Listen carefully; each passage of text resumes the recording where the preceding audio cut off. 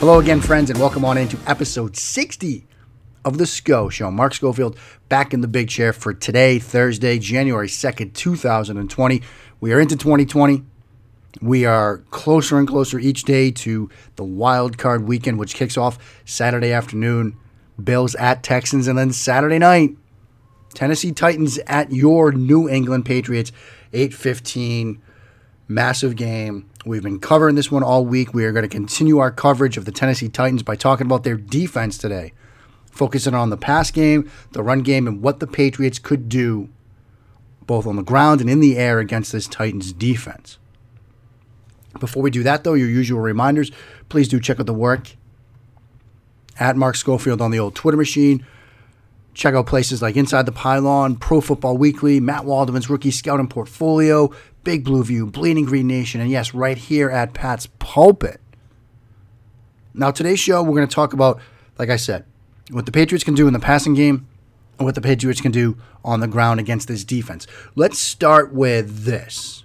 This Titans defense, somewhat banged up, but might get healthy, at least at one spot, as we get to Saturday. The player there is Adoree Jackson, their corner. They look to perhaps have him back.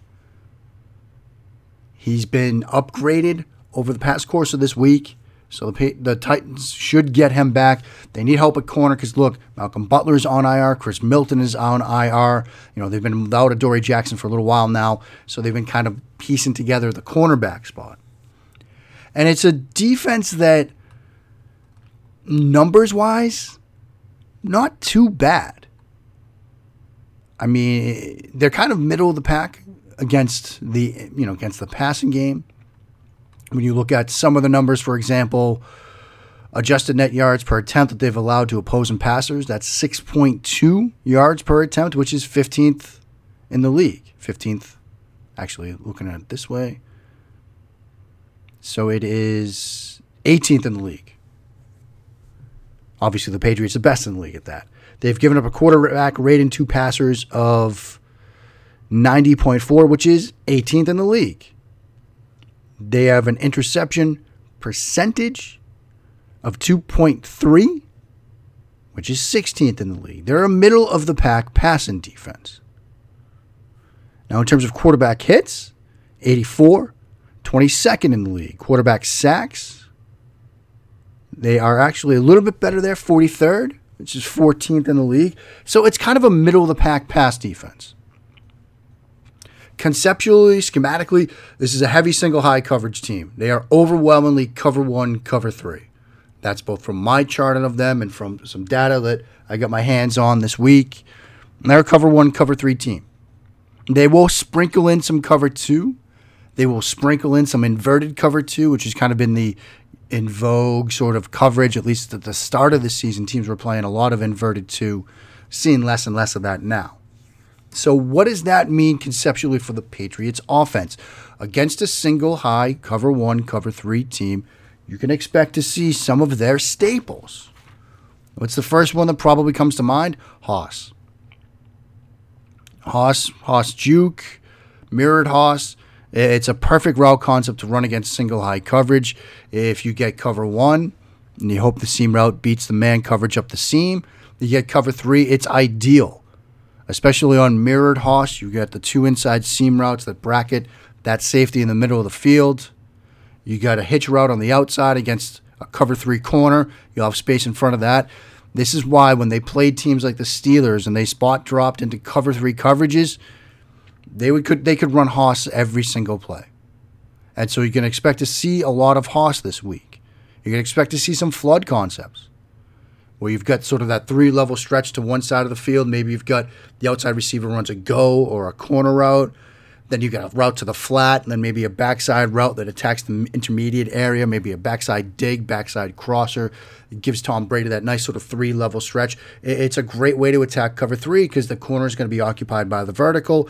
Then you've got the flat defender that's held in place by the flat route. That intermediate route should break open, working across the field. It'll take some time to develop, but it should be there. And, of course, there are ways you can do it. You can do it out of bunch looks where you can get that sort of three-level stretch. A couple of ways the Patriots like to do this. They've got a route concept called Celtic, which is a motion to a 3 receiver bunch, and the outside receiver runs a deep corner route. That apex middle bunch receiver, he runs a deep out route, working from 15 yards. When you start your break to a depth of about 20, that inside bunch receiver runs just a quick arrow route at a depth of about 3 yards. They've got Bruin, which is a similar concept. The outside receiver runs either a post or a corner, dependent on coverage, middle of the field, open. Cover 2, for example, he's going to run the post. Middle of the field closed, like you'd expect, cover 1, cover 3 teams. Then you'll run the corner route. Then you get that same deep out route, that same little arrow route. They've got Raptor, go route, lock to go route on the outside, and then the deep out, and then a pivot route from the middle, trips receiver. So they've got various ways they can run these sort of flood concepts to attack the cover 3 side of the field, really give Tom Brady a nice 3-level stretch. Read one side of the field, great little concept. They've got some similar things, Mills and Yankee, 2 different designs, but they're basically the same thing. It's a high-low of that middle of the field safety. Mills, it's a post and a dig from the same side of the field. Yankee, we've talked about before, it's a post and then a crossing route underneath it, off from opposite sides, usually a max protection play action concept. But again, the thought process there is you have that free safety, middle of the field safety, whether it's cover 1, cover 3, you read him and throw off of him. If he stays deep, you throw underneath him in front of his face. If he comes down, breaks hard on the route in front of his face, you throw over his head. It's a simple read concept. You need a lot of these. You're going to need some time to get them to develop, but they're great ways to attack single high. The other thing that's important to mention in studying what teams have done against the Titans in recent weeks, a lot of teams have just relied on verts. Whether it's 3 verts, whether it's 4 verts, whether it's in some cases 5 verts, they've just gone verticals against them. For example, week 17 against the Titans, there was a play 3rd and 10 at the 4:11 mark of the third quarter where this is the Texans, they went switch verts. So they have a hitch, a crosser, and then switch verts, which is a very nice design out of a 3-by-1 look. The Saints ran a ton of vertical stuff against them. Now, in that Saints game back in week 16, the Titans, they ran a lot more cover 2, probably because they're worried about Michael Thomas, worried about Alvin Kamara as a receiver. So they ran a lot more cover 2. So you saw them, Drew Brees, they ran 4 verts against the cover 2 look. If you see that as a quarterback, you see the 2 high safeties and you're running 4 verts, you want to still hit some of the inside safeties if you can. If not, try to hit them at a linebacker depth. And if you can't, then you work outside and try to attack the turkey hole deep along the boundary before that safety can rotate over. 4 verts still works against cover 2, but it's obviously ideal against cover 3 because then you get those 2 inside seam routes bracketing that middle of the field safety. The Saints did against the Titans, a play action Yankee against the cover 3 look and got a huge gain on it. They ran 4 verts out of a 2-by-2 look, and they got a touchdown on the Y seam. This was against a cover 3 coverage. And so vertical route concepts are going to be, I think, part of New England's game plan against them. And so it's one of those weeks where you sort of bring out the cover 3 beaters, your Hosses, your verts, Yankee, Mills, flood concepts, and then there are ways to sort of attack them in the passing game. Another route concept that I saw that worked against this Titans defense, that verticals with a crosser. This was the Raiders game, I believe, back in week 14. They went a bunch look where they went 3 verticals out of that bunch. You have 1 vertical that bends from the bunch side of the formation to the opposite side, and then 2 verticals. And then you get a crosser underneath from the X receiver working backside. On this play, though, they hit the tight end. They ran it out of a 12 personnel look. They hit the tight end who was working against Logan Ryan, interestingly enough, for a huge gain. In the fourth quarter of that game, they had a verticals with a Y crosser, the tight end crossing underneath. They got it against a cover 2 invert. They're able to hit the crosser.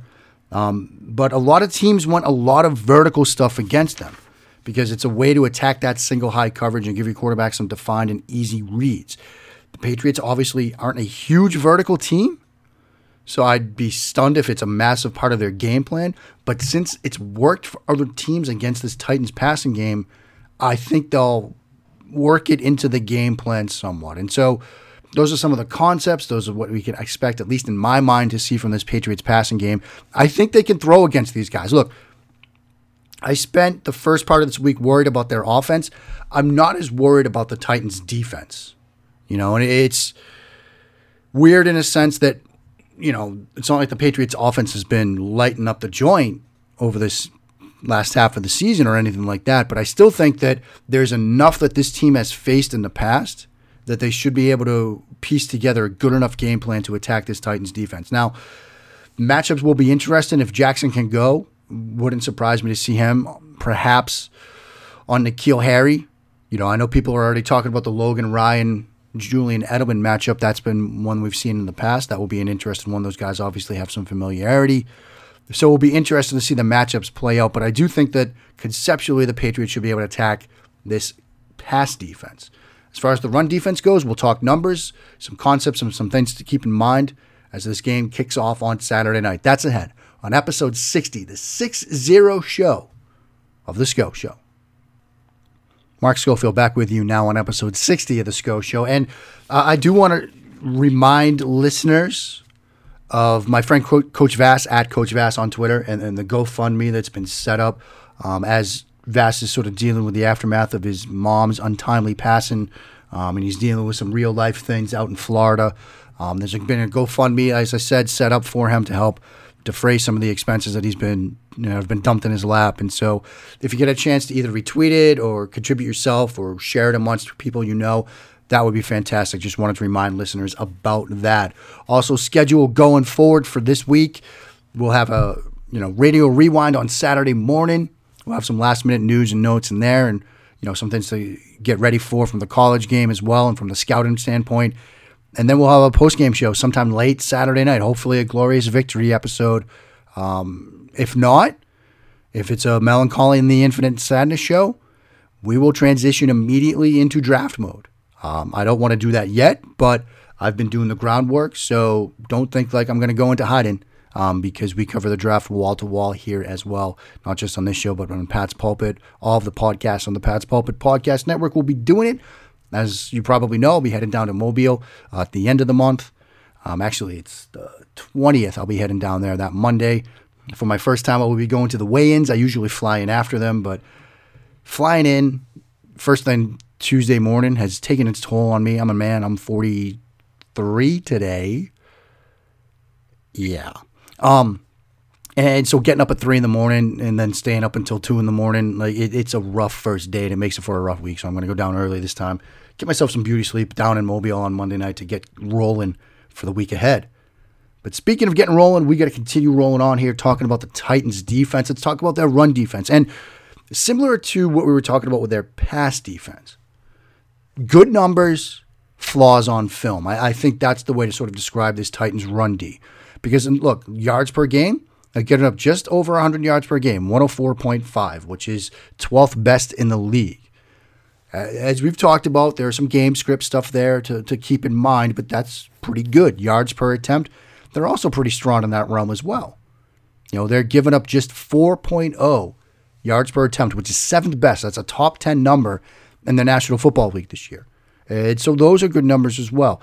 In terms of touchdowns allowed on the ground, 20th in the league with just 14. Again, game script and how games play out factors in there. So they're good numbers, but there are flaws on film. The first thing I sort of want to point out is run weak side, attack the bubble.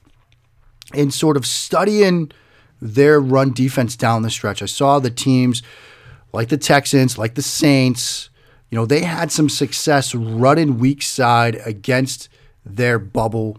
And what I mean by that is this. You get a situation where you've got, your run strength, your tight end to the right side of the formation, backside, you've just got, center guard tackle, then wide receiver to the outside.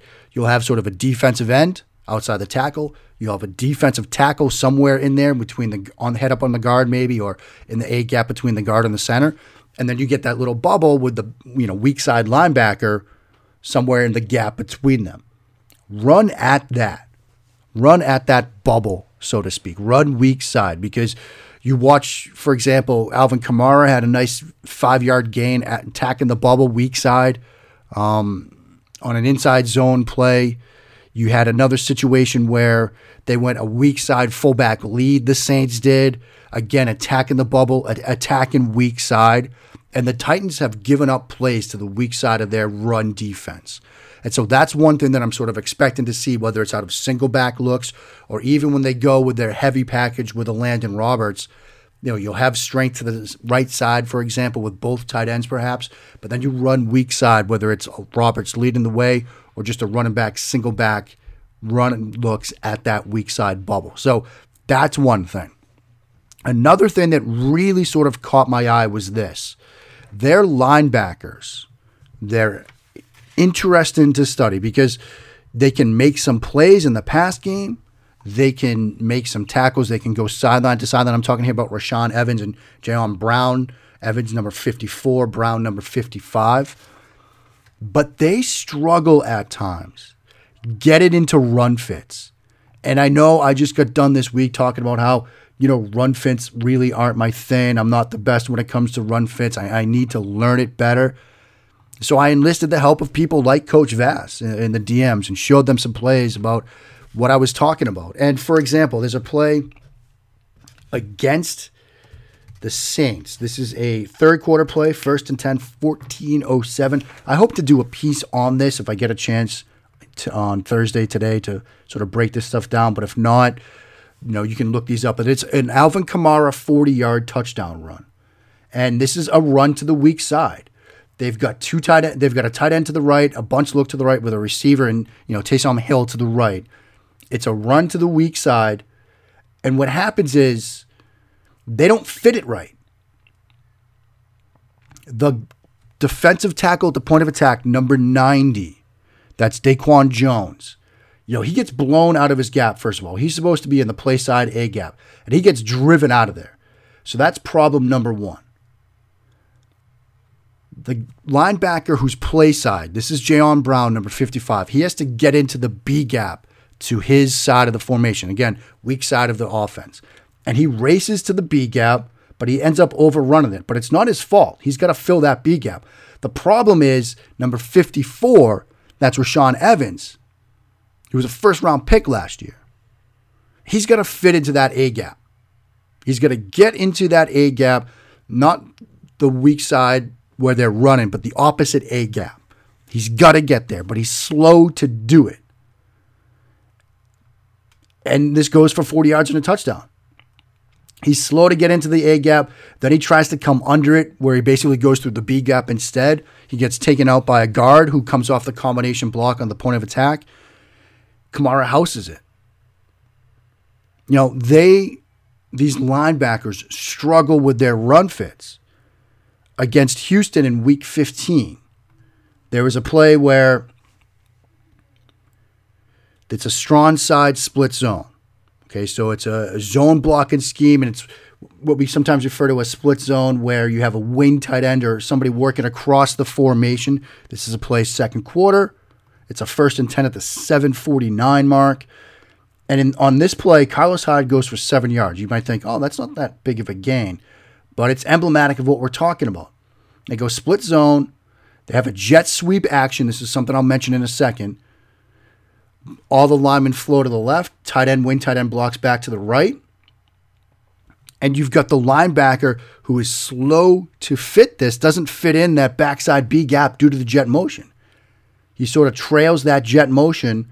And what this does, it exposes a huge cutback angle for the running back. A little later in this drive, 2 plays later, Hyde goes 6 yards, working to the left guard. And again, it's because they don't fit the run fits right. The linebackers don't do it. It's a counter play.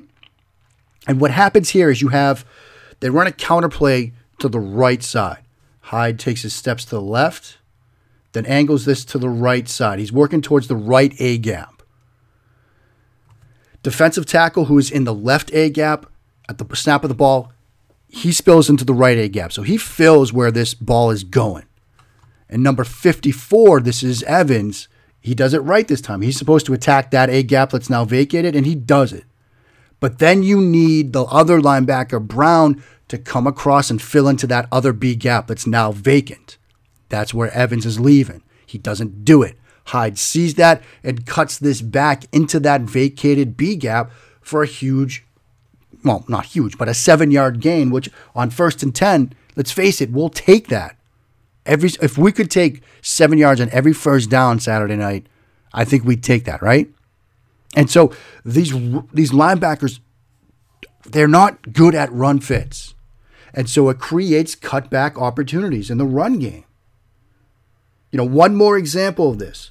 This is a power play against the Texans, third quarter. It is a 1st and 10 at the 2:03 mark. And on this play, this goes for 11 yards. And it's power. They've got a puller in front, but he cuts it back. Because the linebackers overcommit here. They don't do a good job sifting through traffic. He sees the huge cutback opportunity as a result, bounces it, starts left, bounces it around the right edge, 11-yard gain. You can cut back on these linebackers because they do such a slow job, I'll say, at filling their run gap responsibilities. The last thing I'll note about, what I've seen from the Titans in terms of their run defense, toss plays work. Whether it's crack toss, whether it's just power toss where you've got a puller toss or a combination of the two where you get the crack and the pull, they work against this team. You can run to the edge on them on power and crack toss plays. And we know the Patriots like to do that. They like to get Mason working in front. They like to get Joe Thuney working in front.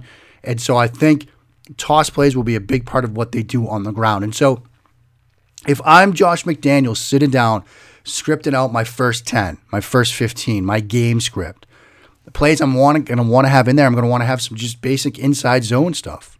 See if those cutback opportunities are there. I'm going to want to have some lead zone, perhaps with a Landon Roberts. Again, working to the weak side. Show them strength to your right. Run weak side, inside zone to the left. See if you can attack that bubble the way other teams have done it. Then I'm going to want to have a toss play in there in my first scripted 15. In terms of some passing stuff, I'm going to want to have some Haas in there and see how they defend it. I'm going to want to have Mills. I'm going to want to have a Yankee play in there, to try to get that free safety, bracket him with a high-low. And I'm going to want to have a verticals route in there. I know the Patriots aren't a huge verticals team, but I want to see how they're going to defend it. And so those are the things that I think will be a big part of their game plan. If I'm Josh McDaniels, I'm going to be calling them early and hopefully often as Saturday night turns closer to Sunday morning. But that will do it in terms of the meat and potatoes of my week here. Next you'll hear from me on the mic is Game Day. Pat's Pulpit Radio Rewind on Saturday morning. We'll recap some college stuff. We'll get you caught up with news and notes and get you ready as we can here for Saturday night. Don't forget, check out all the work we're doing on the Pat's Pulpit podcast. Subscribe, rate, review, tell your friends, all that good stuff. It's been a holiday week. It's been a strange week, but we're covering this game as best as we can. Not one we expected to cover, but like everybody else in this organization, we do our jobs. And so I hope you've enjoyed the content this week. I hope you had a tremendous start to your new year. And until next time, friends, please keep on blessing that Patriots reign down in Foxborough.